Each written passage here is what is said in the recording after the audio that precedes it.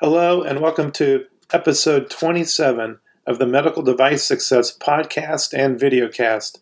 I am Ted Newell, your host, and I'm also the host of the MedTech Leaders Community, and I'll tell you about that in just a minute. The title of today's episode is Preparing for Virtual Presentation and Communication Success with Richard Goring, Director of Bright Carbon. And the title of this episode is important because success is not just about presentations. Presentation technique is important, and the components of the presentation are important, but it's also about communication. Bright Carbon is a presentation design agency that has worked with life science companies of all sizes, from small startups to multi-billion-dollar corporations. This will be an excellent presentation, especially in the videocast because we have a lot of slides involved in this, and the videocast is available in the MedTech Leaders Community. So more about MedTech Leaders Community. Our purpose is to bring together MedTech executives and marketing and sales professionals to help each other by sharing best practices, ideas, solutions, and encouragement. And we support this with a robust series of live subject matter events in the community. For example, right now we have over 7 hours of expert advice on going virtual in this virtual world. You can learn more about the MedTech Leaders community at medtechleaders.mn.co. Now, let's get together with Richard Goring to learn more about executing virtual presentation and communication success.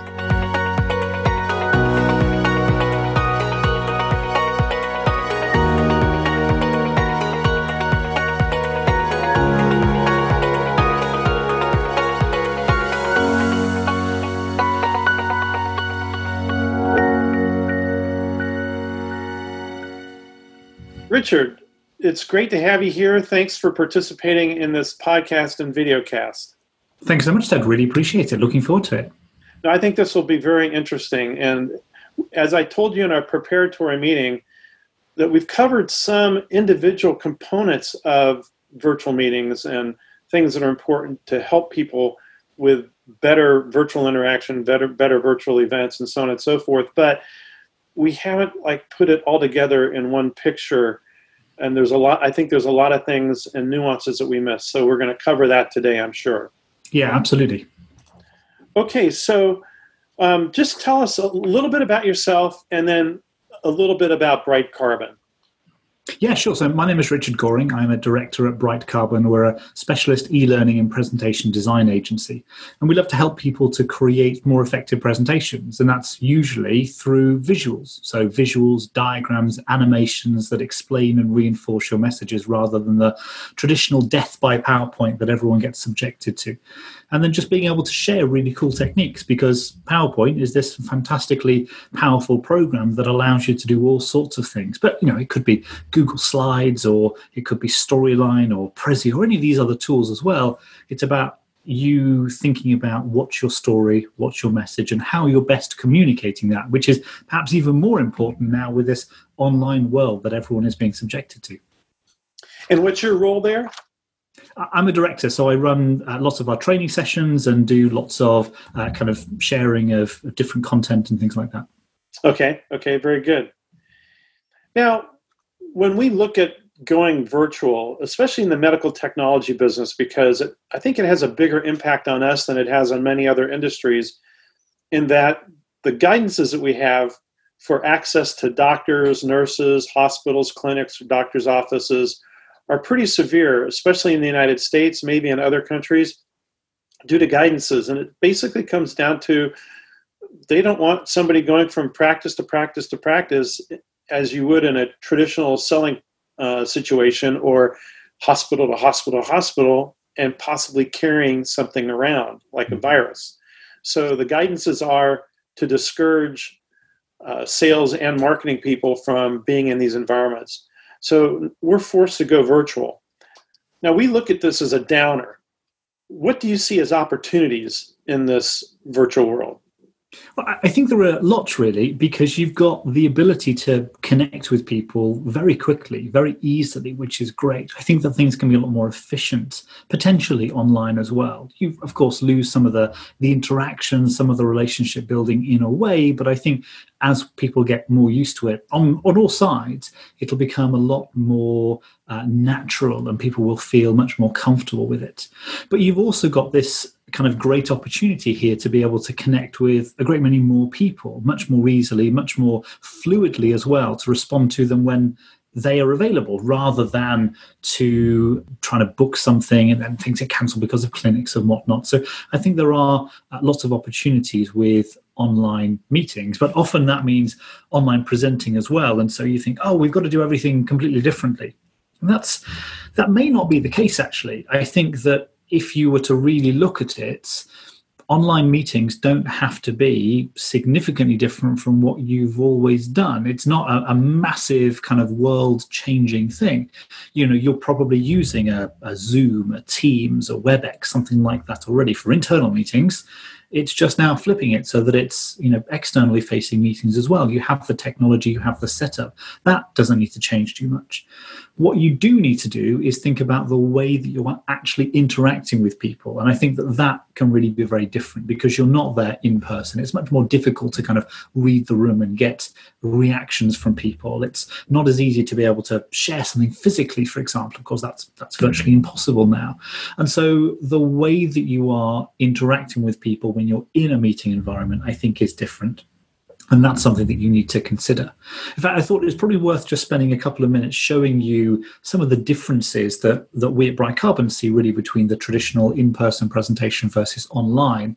And if you're on the video cast, maybe just share a couple of example visuals with you as well so that you can get a sense of maybe what the differences could be. So I'm going to just share. Before we do that, one thing I would point out is that one opportunity is to be better than anybody else at doing this. Yeah. You know, because a lot of people don't practice, they don't prepare, and in a virtual situation, I think it only exaggerates and amplifies that particular problem, the level of unpreparedness and so on.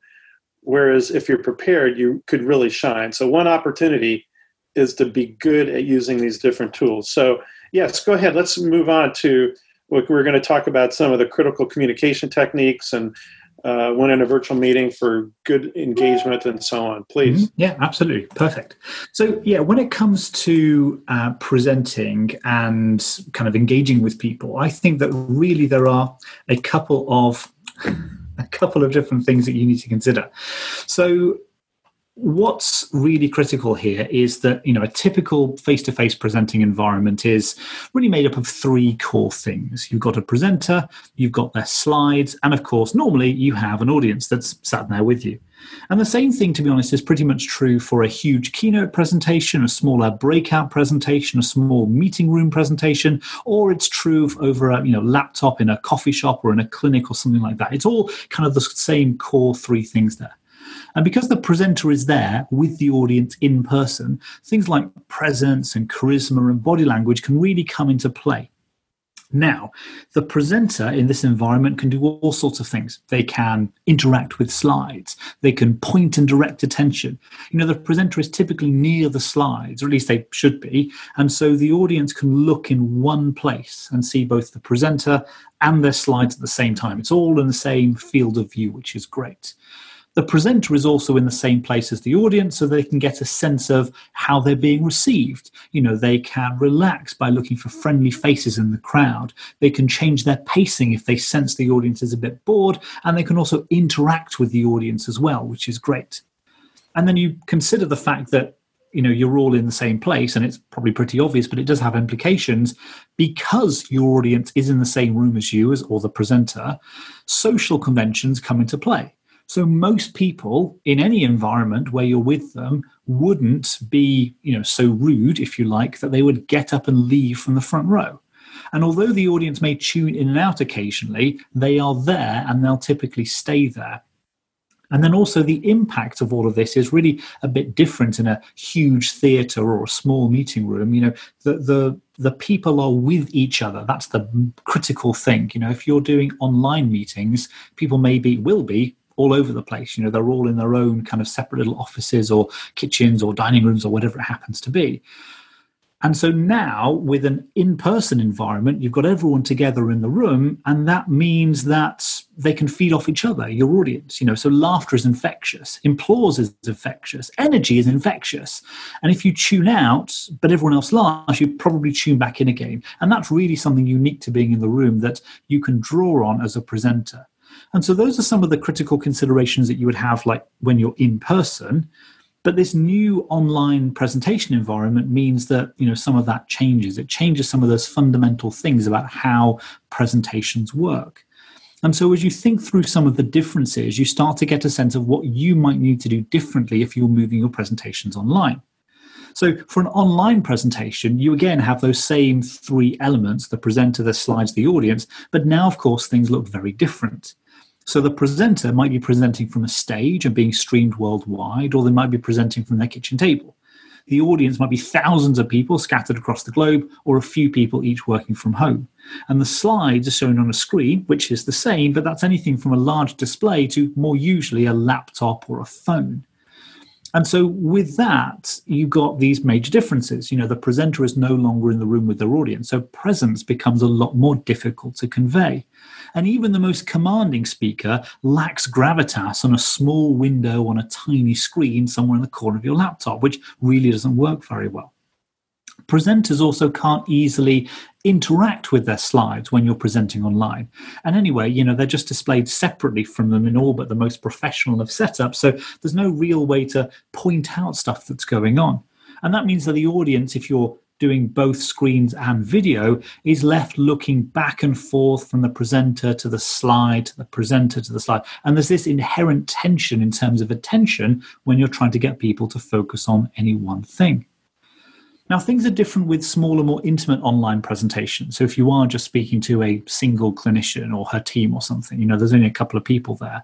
But for any online presentation with a reasonably sized audience, the logistics mean that you pretty much need to mute the audience. Otherwise, you get the noise of coffee pots or phone ringing, or we've all heard stories of things that are significantly worse. And, you get the idea.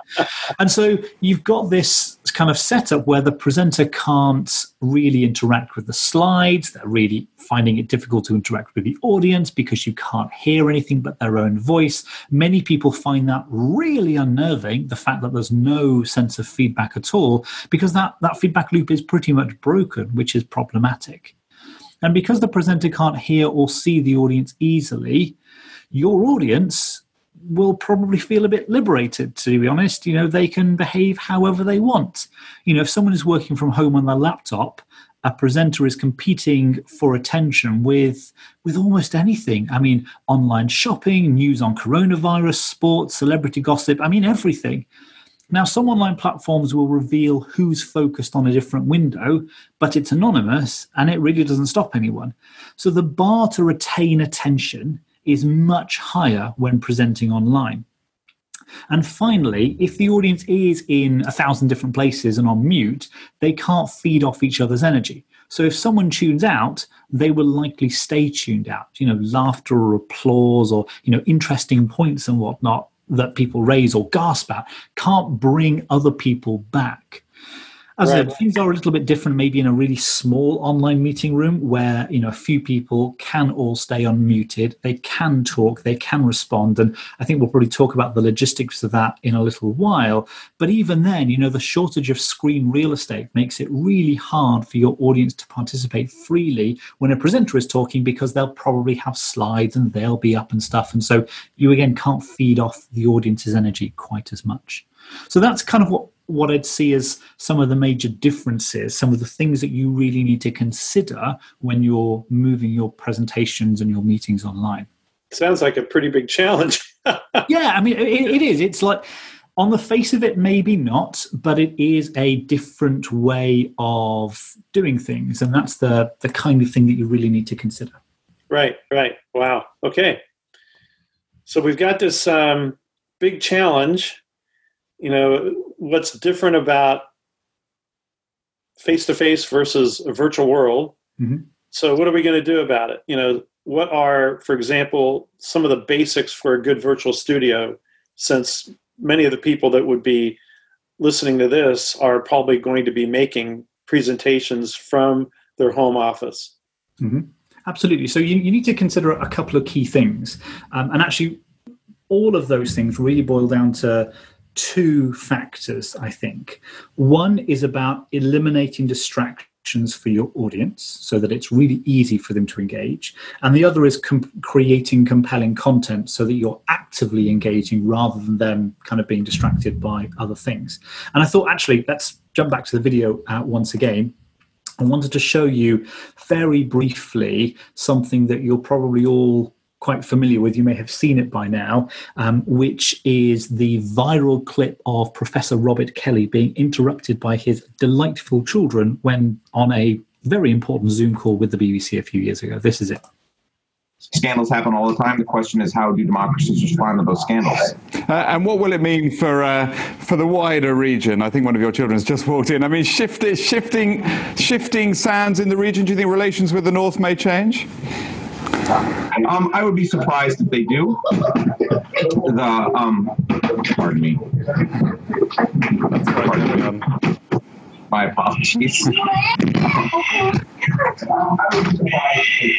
What's this going to mean for the region? My apologies. Sorry. So, I mean, he's facing exactly the same situation that, pretty much everyone is nowadays. Everyone's pretty much relying on home office, as you said. And sometimes that's a dedicated office, and that's kind of great. But more often than not, it's a bit makeshift. It's for those who have recently, having to start working from home. And so ensuring that you have that right setup, as you said, that kind of virtual studio to attend, but also critically to host meetings is an absolute must. So there are a few different things that you could and should consider with all of that, I think. So one of the interesting things to consider is, I think, first and foremost, the critical thing, which is not at all obvious, is your internet connection. Because the speed that you're connecting to the internet, the pipe that you're connecting to everyone else, is the only way that you're going to be able to do it. And if you've got really poor bandwidth and you're trying to do video, then you are going to be stuttering for people, and that's just terrible. People will switch off immediately. And so check your internet speed where you are going to be doing the presenting from. And there's a couple of reasons for that. So if you are using Wi-Fi, for example, which realistically most people are at home, and you look at your ISP's, claimed internet speed, they may say 100 megabits per second, and you go, great, I'm fine. But then you are at the other side of the house from your router, and there's some walls in the way, and there's a big metal fridge, and all these things that can interfere with the signal. So by the time you're there on your laptop, you're actually only getting 1 or 2 megabits per second, so that can be problematic. So if you just go to google.com and then do just do speed test. It will do a little utility within Chrome, and it'll do a speed test for you, and you can see your internet speeds.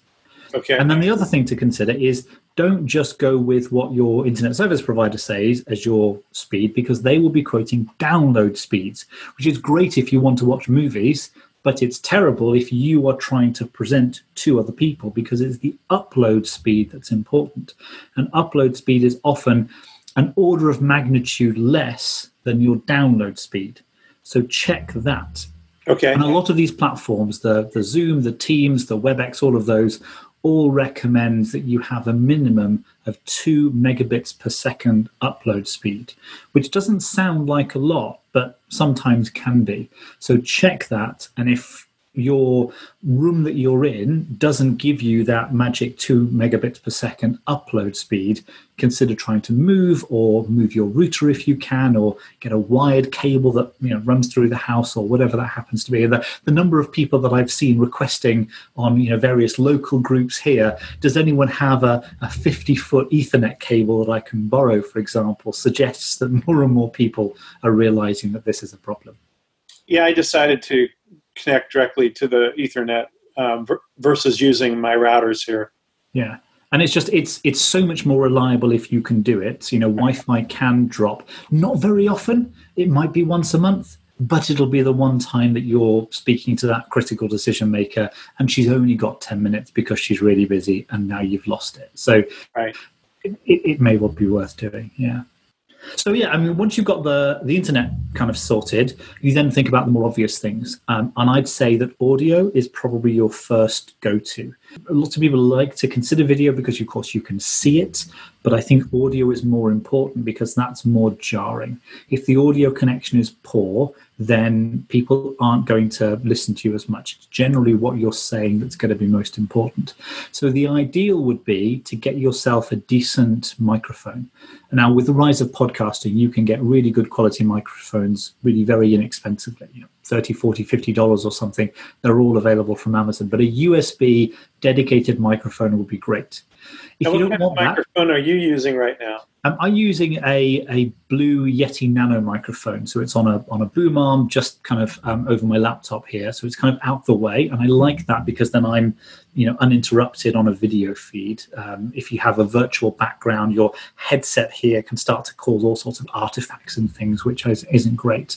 And I should have asked you how I sound. Yeah, great. Absolutely. But again, you've got the same kind of setup, have you? Well, no, we're using the audio from my Mac. Let me just double check that. Built-in microphone, right. So I'm using the Macs because when I've tried to use Logitech on the camera that we're using, people have told me it doesn't sound as good as my Mac's microphone. But I do have, and I do have a couple other microphones. Maybe I should try that. Okay, All right, good. I mean, there's a certain quality to the audio. So I mean, in reality, a USB microphone I think sounds much richer. It's more radio-like. It gives a certain kind of crispness and depth to it, which you don't get from an inbuilt microphone. A headset microphone will usually do the same thing. Most modern computers will have a decent inbuilt microphone setup. So I've got a Microsoft Surface Pro. It's got a dual microphone array on it. Actually, it's pretty good. But what you want to avoid is the kind of laptops, the standard things that corporate IT might send out, like an old-fashioned Dell that might be several years old in terms of its design, and it's got a single little pinhole microphone that's down by the USB port or something, and then there's interference there with it, or the noise of the computer fan is right there, and it doesn't sound great. So if do a test as you have done, Ted, and see what people think of it. It can sound really good, but at the same time, maybe not. It's also much more liable to pick up noises and vibrations. So if you're typing on a keyboard right next to that microphone, that's going to sound really bad for the people on the other end of the phone.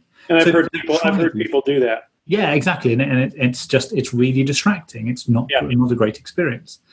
But I mean, any of those things are generally fine. Ideally, a USB microphone, whether that's a dedicated one or a headset, and if necessary, the one that's built in.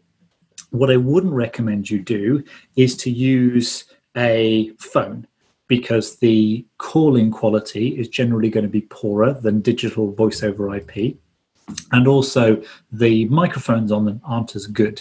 So consider that, don't just dial in, because they're generally poorer. And actually, whilst we're talking about audio and phones, don't forget to mute your phone. Right. Now, you're used to being in a corporate business environment, and that's fine. And everyone mutes their cell phone, their mobile, which is not a problem. But now you're at home, and you may have one of those archaic things called a landline, and that will probably have loads of robots trying to call you to sell you insurance or whatever it happens to be, give you energy rebates and that kind of stuff. So try to mute your landline if you can, or move the phone out of your space if you're doing that, just so that there's, again, none of these kind of audio distractions happening in the background.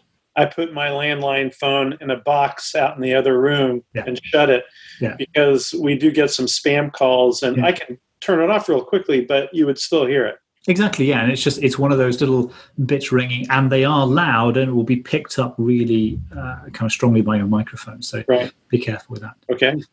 And then, so you've got your internet, you've got your audio, video is probably next. And here, I'm much happier with people using the built-in camera. So you can use the kind of the Logitech things, and these are great. As you say, don't rely on the audio in them because it's not perfect. So that kind of thing is fine. But trying to find them nowadays is really difficult. You'll spend $100, $150 or so on one if you can find them, and you probably can't. Maybe they're starting to come back in stock now, so just be a little bit aware of that. But if you have the inbuilt camera on your laptop, and it's a reasonably modern laptop, it will probably be fine.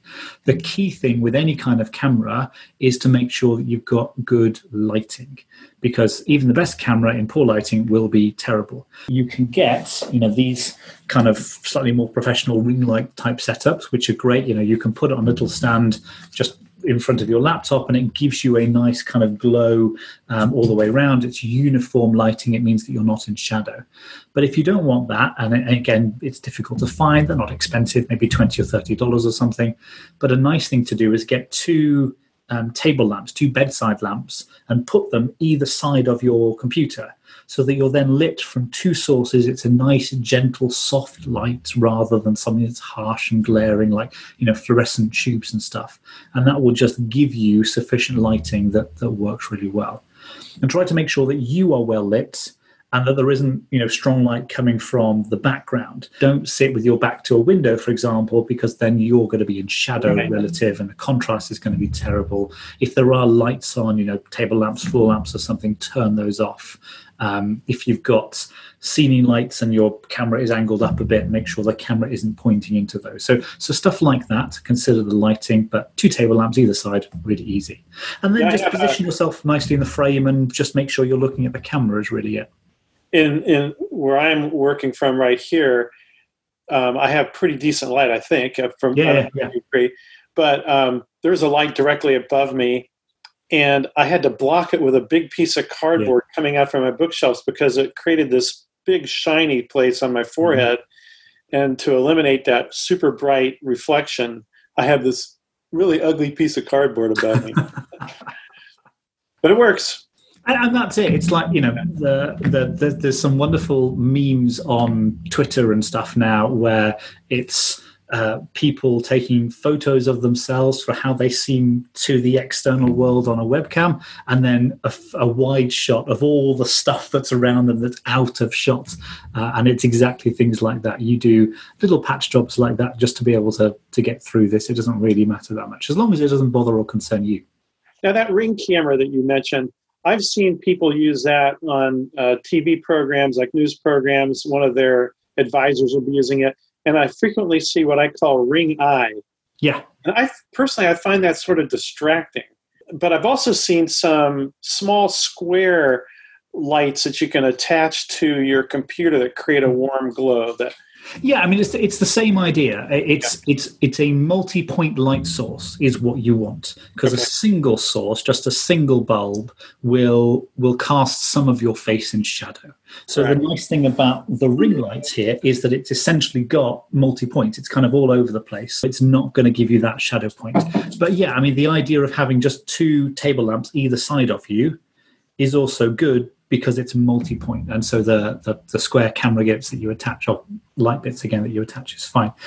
Also remember, just in terms of the distractions there, you're seeing people on the news and it's on your 40, 50, 60-inch TV screen, and they're filling it, and so you can see all the details.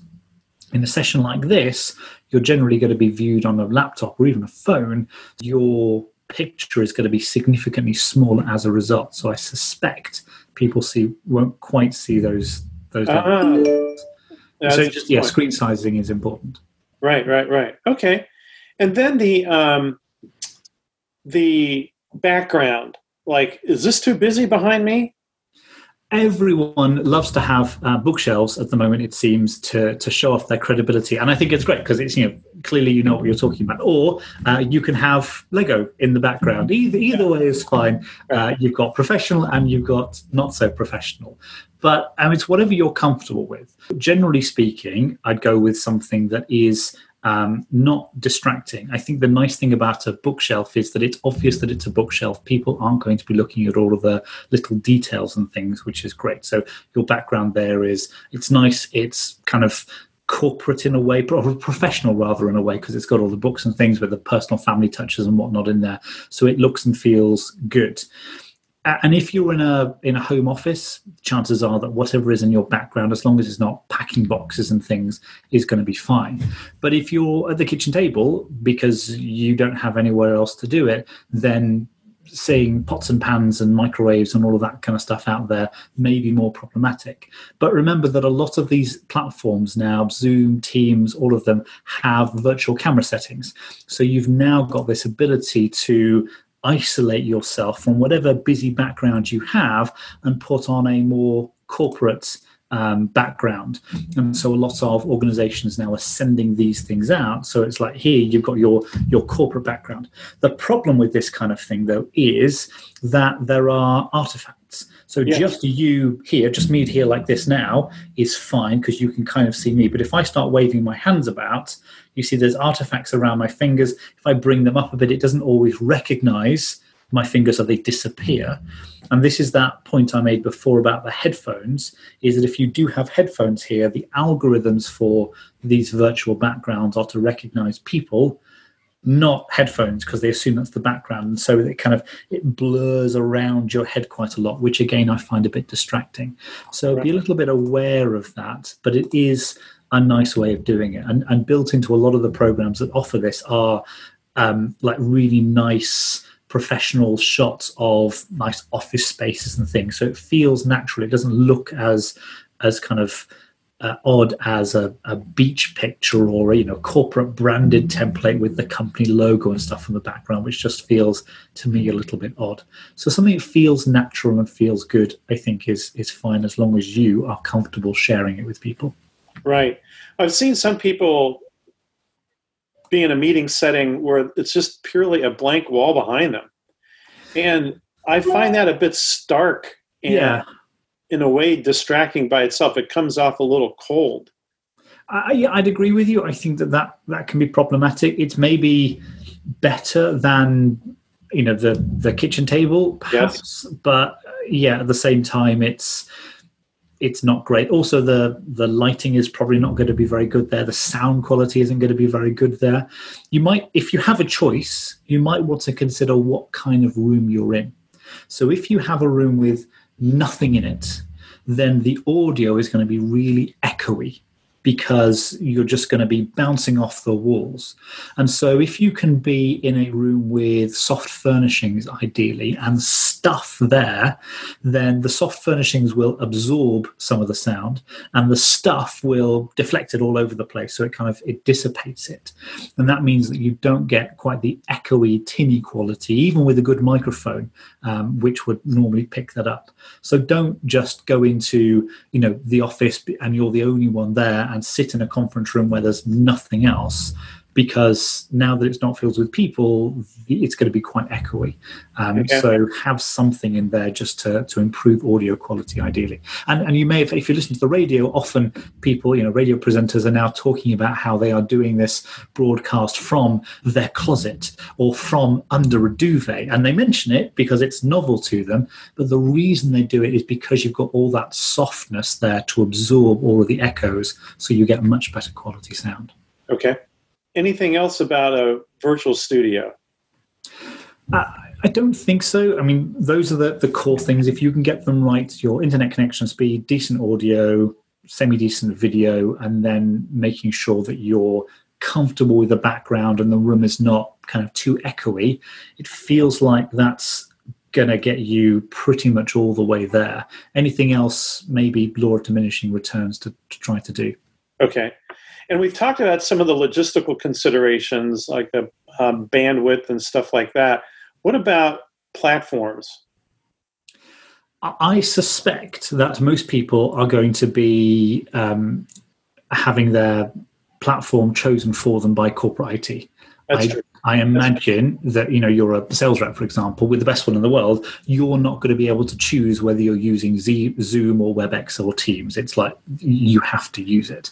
But most of them that you heard of are generally fairly open. I know that after the security issues that Zoom had a few months ago, some organizations stopped accepting it. So maybe in medical environments, some hospital networks will say, no, we can't do Zoom. But I think that the security issues with Zoom were largely down to Zoom not promoting what they already had.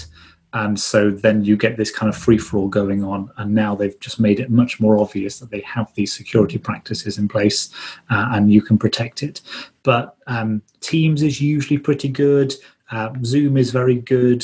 GoToWebinar, GoToMeeting, WebEx. I mean, they're all great platforms. The key is just making sure your audience can get into it. And if it is a critical meeting, maybe it's with the top clinician in a facility, or there's lots of different people that you're going to, maybe try to check with someone who's friendly in that client organization, maybe the admin that set it up or your sponsor there or whatever, that they can use that platform.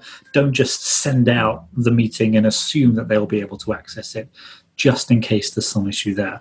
And then you know your platform, know your tool, so that you are familiar with any problems that they might have getting in. Oh, I can't make it work. Oh, well, you need to click this and this and this. And so you'll guide them through that process.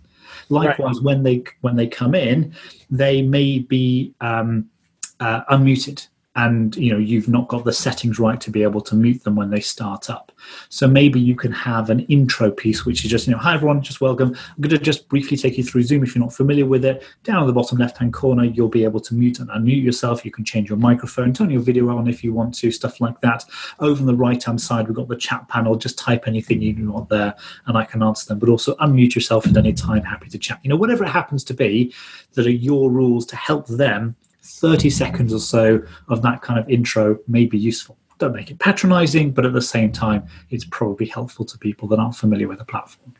Right. And going back to preparation, it could be wise to have a brief interaction or virtual so-called call with somebody in the organization, your target organization, just to make sure everything does work in advance and you don't run into a problem that particular day. Yeah. And then another thing you and I talked about as we were preparing is backup plans. So we were both making sure we had our phone numbers, our cell phone numbers, in case something went down and we had to communicate. Additionally, if you had perhaps one or two or three people on the presenting side, and let's say one person was the main presenter, I guess you should have the backup plan that if the main presenter goes out and drops out of the virtual presentation or the virtual call, then the other people know that they have to pick up the slack. Yeah, absolutely. So that plan of the backup is really important to know all of those bits. But also taking it further, if you are in a fortunate position to be able to have other people from your team kind of co-present with you, use that to your advantage. So as I said at the start, one of the problems with online is just that lack of feedback, that lack of response from your audience. And a lot of times, meetings, particularly if they're more than like 5 or 10 minutes, can be, I think, problematic because it can be a bit of a monologue. It's just you talking all the time.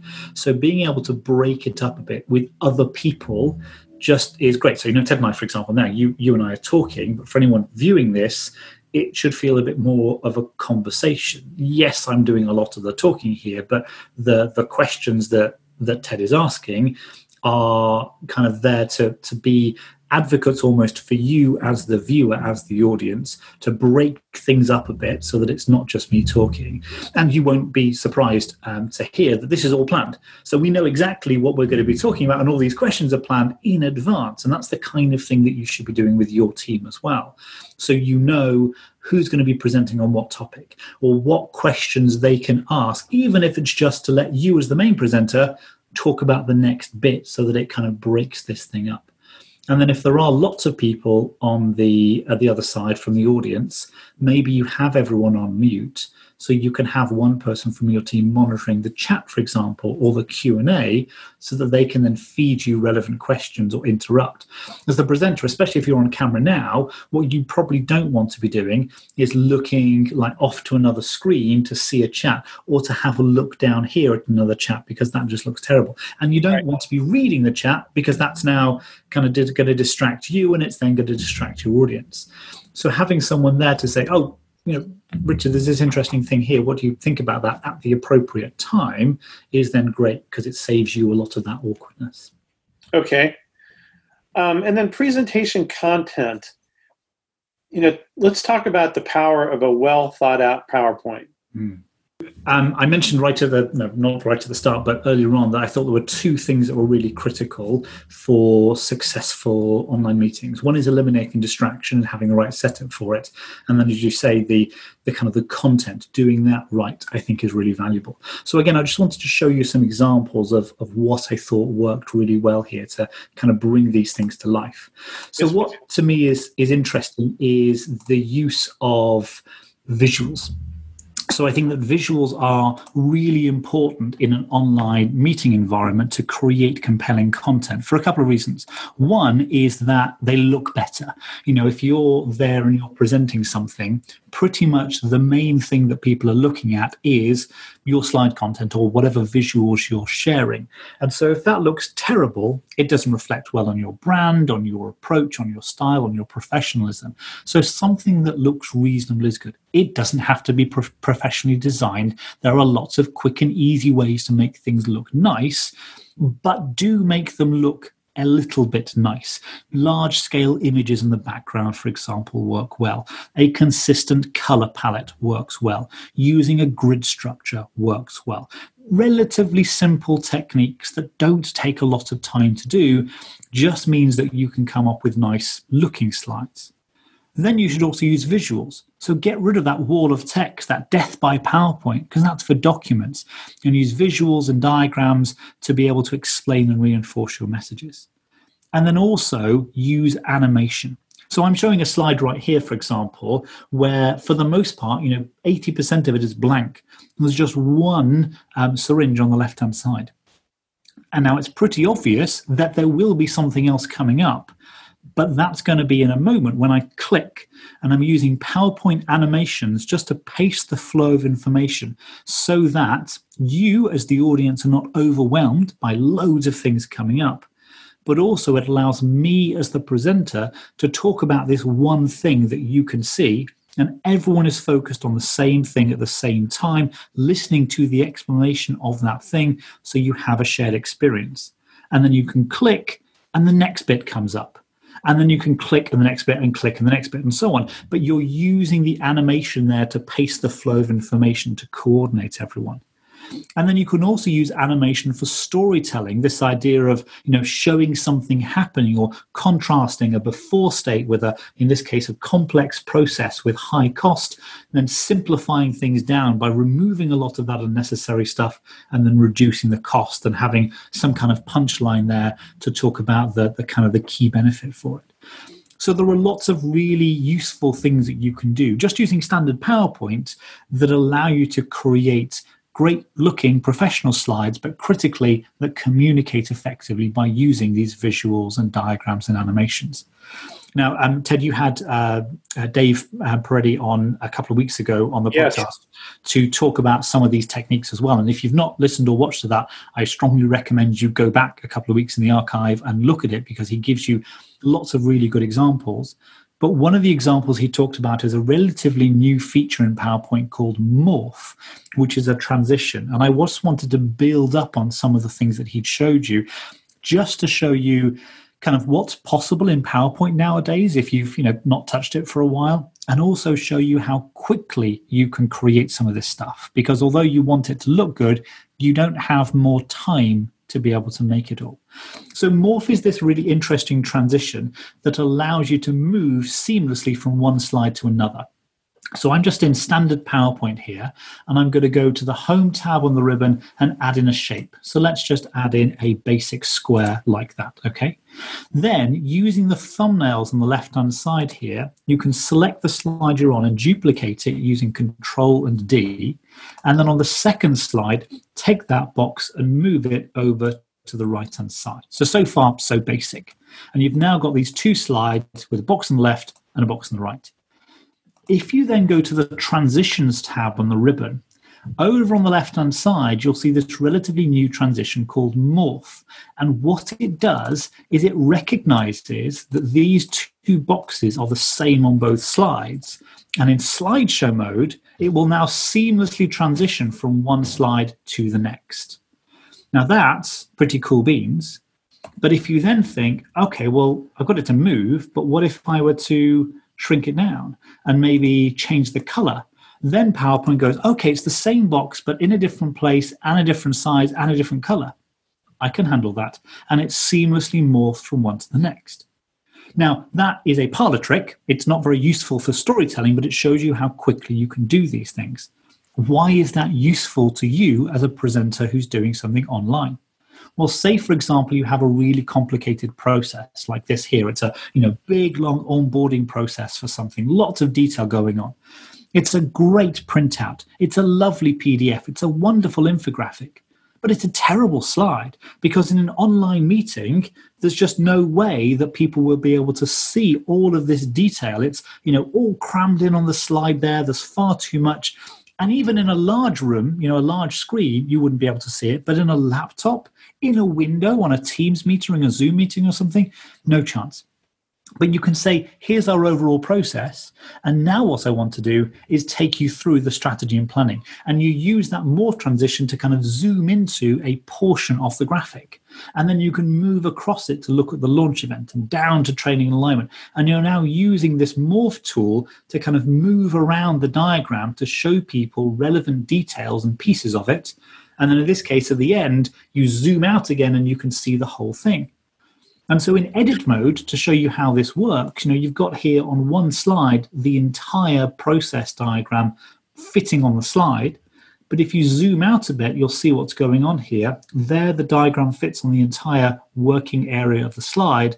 And on the next slide, it's exactly the same diagram, but now just much larger, with only a small portion of it visible there on the slide.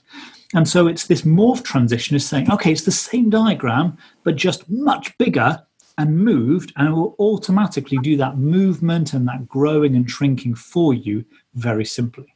But to do this, did you have to take an image of a section of this process so you could turn it into a slide?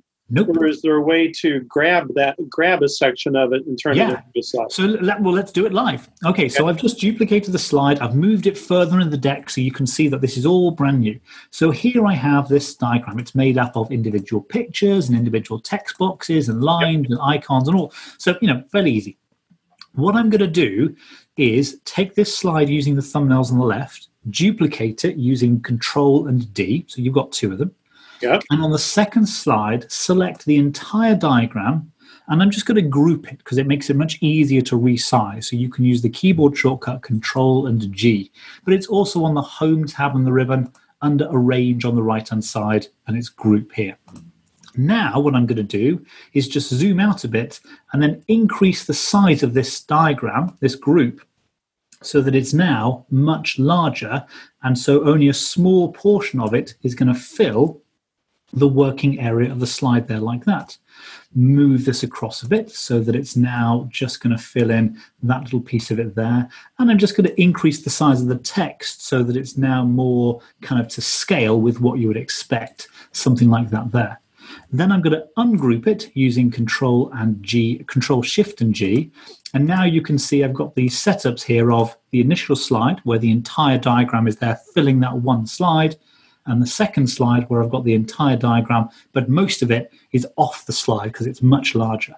And you go to the Transitions tab on the ribbon, and you choose Morph over here on the left, and now you've got that sequence where it goes from one slide, and then it morphs to the next, and everything kind of moves automatically. Okay, and the group command kept everything in place. It kept everything in proportion, yes. So it's just very easy to be able to do. If you've got multiple objects like that, you don't have to do it. You could do it individually. It's just that in this case, I want to give the impression that you are zooming into something, magnifying it, and moving around exactly the same thing. But you could, if you wanted to, move things around. It's totally fine. It depends what your story is. What are you trying to do here to kind of make that work? So that's the idea. That's really great. That's a great example of how that works. Yeah. Can I show you something more, though? Because I think you can take it like really far if you want to. But again, it's all very quick, very easy. It's just getting your head around the idea. So here I've got another example. So say you wanted to do something where, again, you're zooming in, but you don't want to lose the rest of the diagram. So here I've got a picture. It's a beach picture, but it could be anything you like that's detailed or complex. It could be, patient flows around a hospital. It could be, workflows around the lab. It could be the details of a particular device or instrument or whatever it happens to be. Here I've got this whole diagram, and now I want to create a magnification lens to focus in on just small portions of it, and you can see here that it's now magnifying an individual bit while still keeping the rest of the content there for context. And again, this is all achieved using Morph very easily. And again, to show you how quick it is, I'm going to go to a completely blank slide in PowerPoint. It's got a picture placeholder here, so I can click the picture placeholder in the middle, choose to add a picture. I'll choose the beach picture again. There it is. And now with that, I've got this beach picture on the slide. I'm going to copy and paste it. So I've got two of them, and then line those two pictures up on top of each other. Select the top picture here, and then use the crop tool, so the picture format tab on the ribbon, and then crop over on the right-hand side, and crop that down using these black grab handles to focus in on just one area of the image. So say the pool up here on the left. And so now that gives you this kind of cropped version of the pool. Now, I don't like it being rectangular like that, so you can actually change the type of crop. I'm going to go back to the picture format tab on the ribbon and crop over on the right-hand side, but this time choose this little drop-down menu, and here you can choose crop to shape, which allows you to crop to any of the standard shapes in PowerPoint. Now, be wary of doing this because you don't want hearts and smiley faces and stuff, because that looks pretty terrible. But here you can choose just an oval, and now you've got a nice kind of ovalish type crop. Again, I'm not a massive fan of the oval, so now you've got to do one more step, which is go back to the picture format tab and crop, and this time choose aspect ratio on the right-hand side here. And now you can choose to crop to any of these standard aspect ratios, including 1:1 square. And now you have a perfect circular crop around this pool bit, for example. Now, if you take that and you make it larger, and then you put some kind of outline around it, either a line or, in this case, I'm going to go to picture effects here and just choose a shadow around the outside, just there. That now gives you this sense of this kind of, floating zoom lens, if you like a, magnification lens. And so if you now were to do the same trick, duplicate the slide using Control and D on the thumbnails, take this zoomed in picture, move it somewhere else over the slide, say over the red umbrella here on the right-hand side like that. Obviously, it looks odd to have a zoomed in pool in the middle of the beach, but if you open up crop again, when it comes to cropping pictures in PowerPoint, many people think that it's just about cutting away the picture. And it kind of is, but it also kind of isn't. I prefer to think of crop as a window through which you see the picture underneath. And so here, if I zoom out a bit, you'll see there's all the picture still just grayed out. And so what you can do is, instead of using the black grab handles to resize the crop window, you can move the image within that crop window to focus on something else, like the red umbrella. And now, if you apply the morph transition to this second slide, PowerPoint says, okay, this is the same picture on both slides, but in a different place and with a different crop view. And what it will now do is it will seamlessly morph from one to the other. And because the rest of the picture hasn't been removed in that, it will actually go through all of the various bits in between to give you this effect of like a magnification lens moving across the image.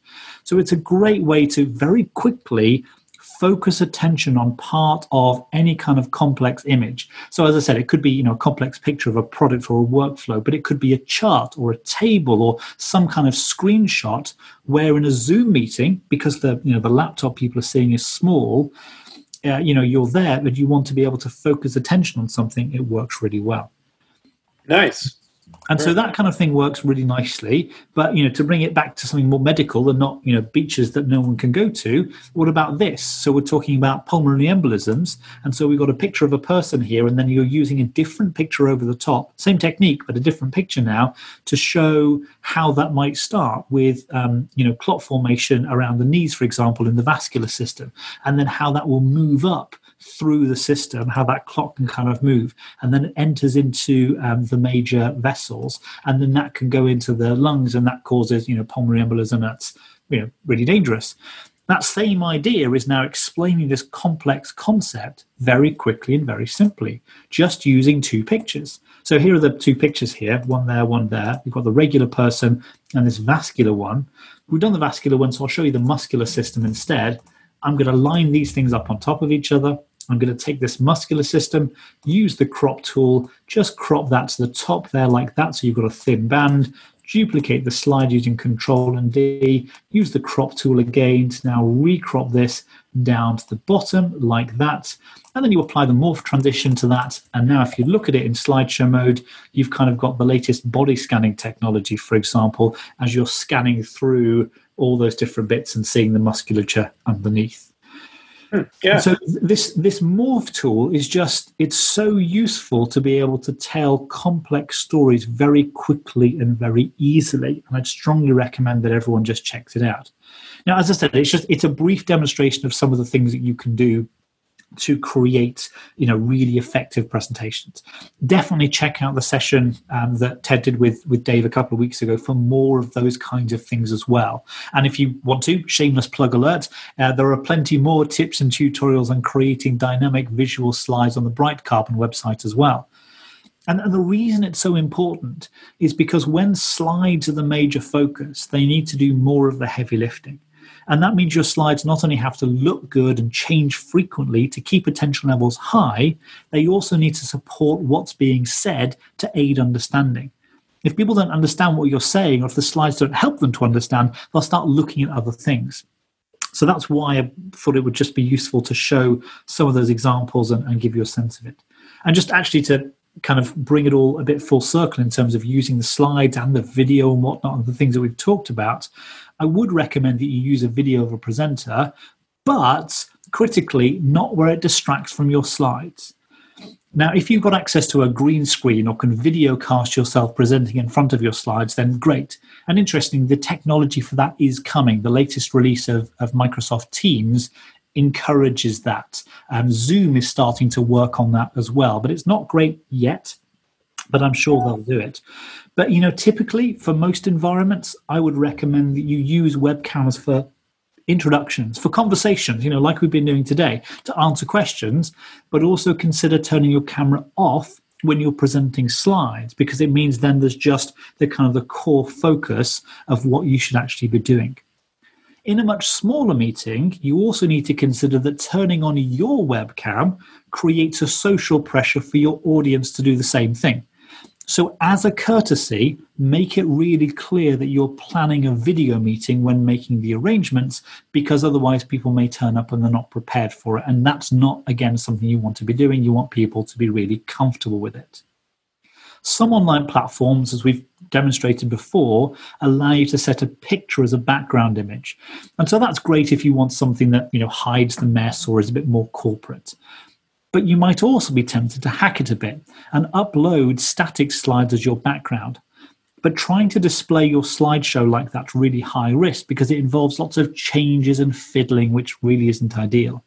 But it can work well if you really want to bring up visuals for a Q&A setup, for example, where a single graphic might help facilitate a longer discussion.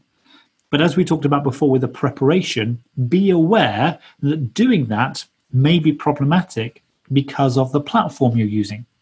So with Zoom, for instance, everyone is always in a 16:9 widescreen setup. But Teams, which is kind of probably the next most popular one, is a dynamic view of the presenter. And so there you might be cut off so that it's just your head and you're now portrait mode instead of landscape mode. And now people can't see the graphics. So be aware of what people are likely to see based on the platform that you're using. And remember, of course, it's not just about the slides and the technical setup for a virtual studio. When you're presenting online, you need to avoid sounding monotonous. People often like to script things out, especially if they're doing something that's high stakes, it's a webinar, stuff like that. But you can't get away with reading a script when you're on camera. So that's really problematic. I wouldn't try to do it. It looks pretty obvious. And to be honest, very few people can deliver even the best script in a natural way. So speak from notes. Yes, absolutely. It doesn't have to be the slickest, most polished thing. It doesn't have to be like the newsreaders. You can glance away occasionally, but try to have a more natural conversation. Try to be responsive to your audience. Try to think about things that are tailored to them and try not to read directly from any kind of content. Right. Absolutely. Very good. Well, we covered a lot of ground. Yeah, I thought it would be useful just to share some of those bits there at the end, yeah. Sure. And I noticed that you were turning off your camera as you went to slides to keep it from being on the side and seeing any action on the side, which I think you're right. It does help bring some focus to the slide itself. Yeah, it's just so with the best will in the world, I'd love everyone to see me all the time, but it's like I'm not adding anything when the slide content there, especially when it's technical or where there's demo stuff going on.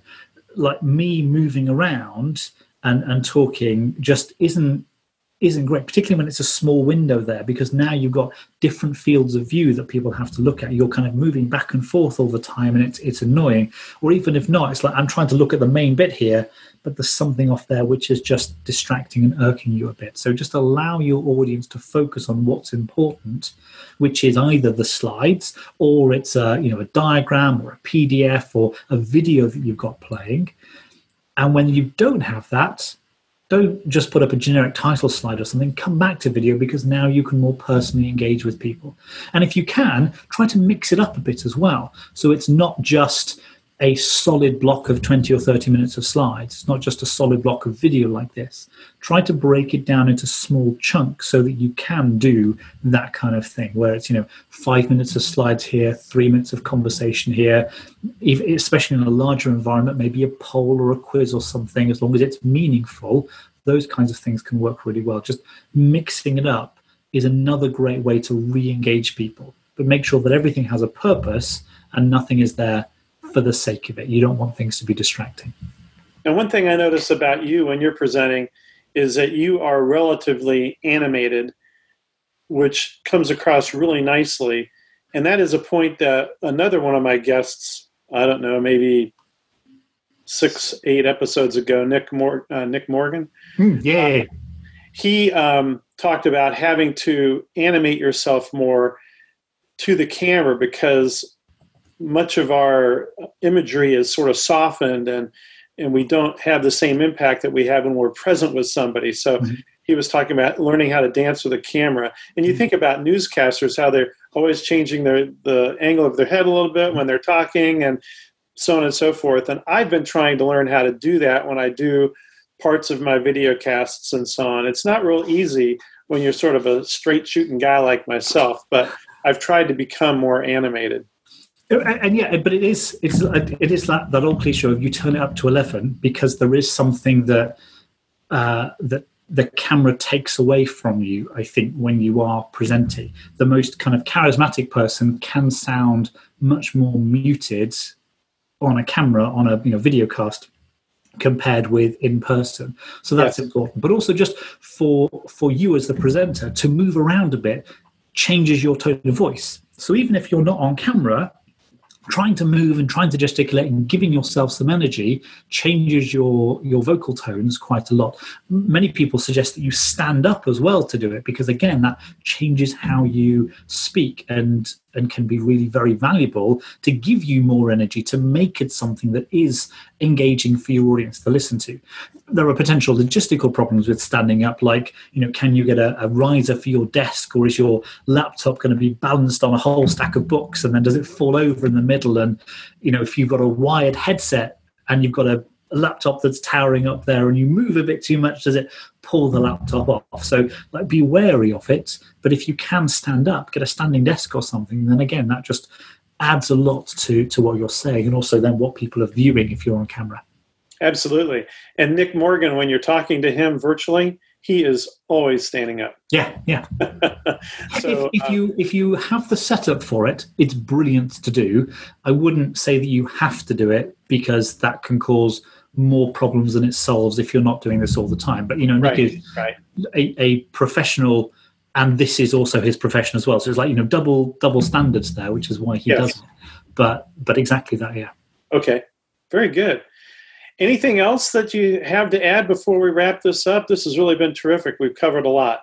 I think just try. None of this stuff is hard. So you've heard from Dave, you've heard from Nick. There's lots of other bits and pieces as well. Just try it out. Also, don't think that it has to be perfect first time out. So Morph, for example, there's lots of different things that you can try there. Or the Zoom interaction techniques, there's lots of things you can try there. The key is to try it. Try to get an extra 15, 20 minutes or so when preparing for a presentation to see if you can do something better with it.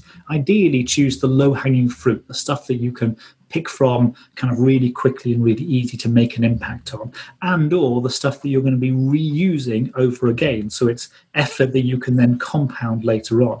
And then over the course of the next few weeks, months, maybe years, who knows, maybe you can start to build up more of a collection of stuff. And try it, see what it is. Maybe try to do it occasionally with some colleagues, so that you're not trying brand new things with people kind of externally, but give it a go and then make it incremental changes as you're building up all of your content and your repertoire for this, and the way that you're interacting with people. And then if something doesn't work, maybe assess whether or not it's right for you or right for your environment. It may not be perfect. Maybe you need to do other things too. So do be a little cynical of all of this in a way, and like test it out. Be scientific about it. See what you think works, and then abandon the stuff that doesn't work for you. Okay, very, very good. Well, Richard, thank you so much for being with us today. This was really terrific. Like I said, we covered a lot of ground. People have a lot to think about. They need to go back and rewatch parts of this so that they can try some of these techniques and put them in practice. Yeah, absolutely. It's all there. It's all standard PowerPoint stuff in this case, or standard webcams or microphones. It's really very easy. It's now applying it and getting over that I can't hear or see my audience issue, which is usually really hard. Right. Well, like I said, say to a lot of my guests, so, I reserve the right to ask you back sometime in the future. Maybe we'll have to regroup in 6 months to a year from now and see what's happened in the meantime. Would be delighted to. Thank you. All right. Take care. Thank you so much. See you soon. Yep. Richard just did a great job of pulling together the ecosystem of successful virtual communication and presentations. Richard also wanted me to tell you about the free masterclass program that they have at the Bright Carbon website. A link to this particular page and other links will be in the show notes. Here is a challenge. While I think all of this is important, I'm going to challenge you today to implement just one tip or technique. Go grab a slide deck for one of your product presentations and just use the morph technique on one particular slide featuring a particular product feature and benefit, and see what a difference it makes. Put all of these ideas into practice and go win your week.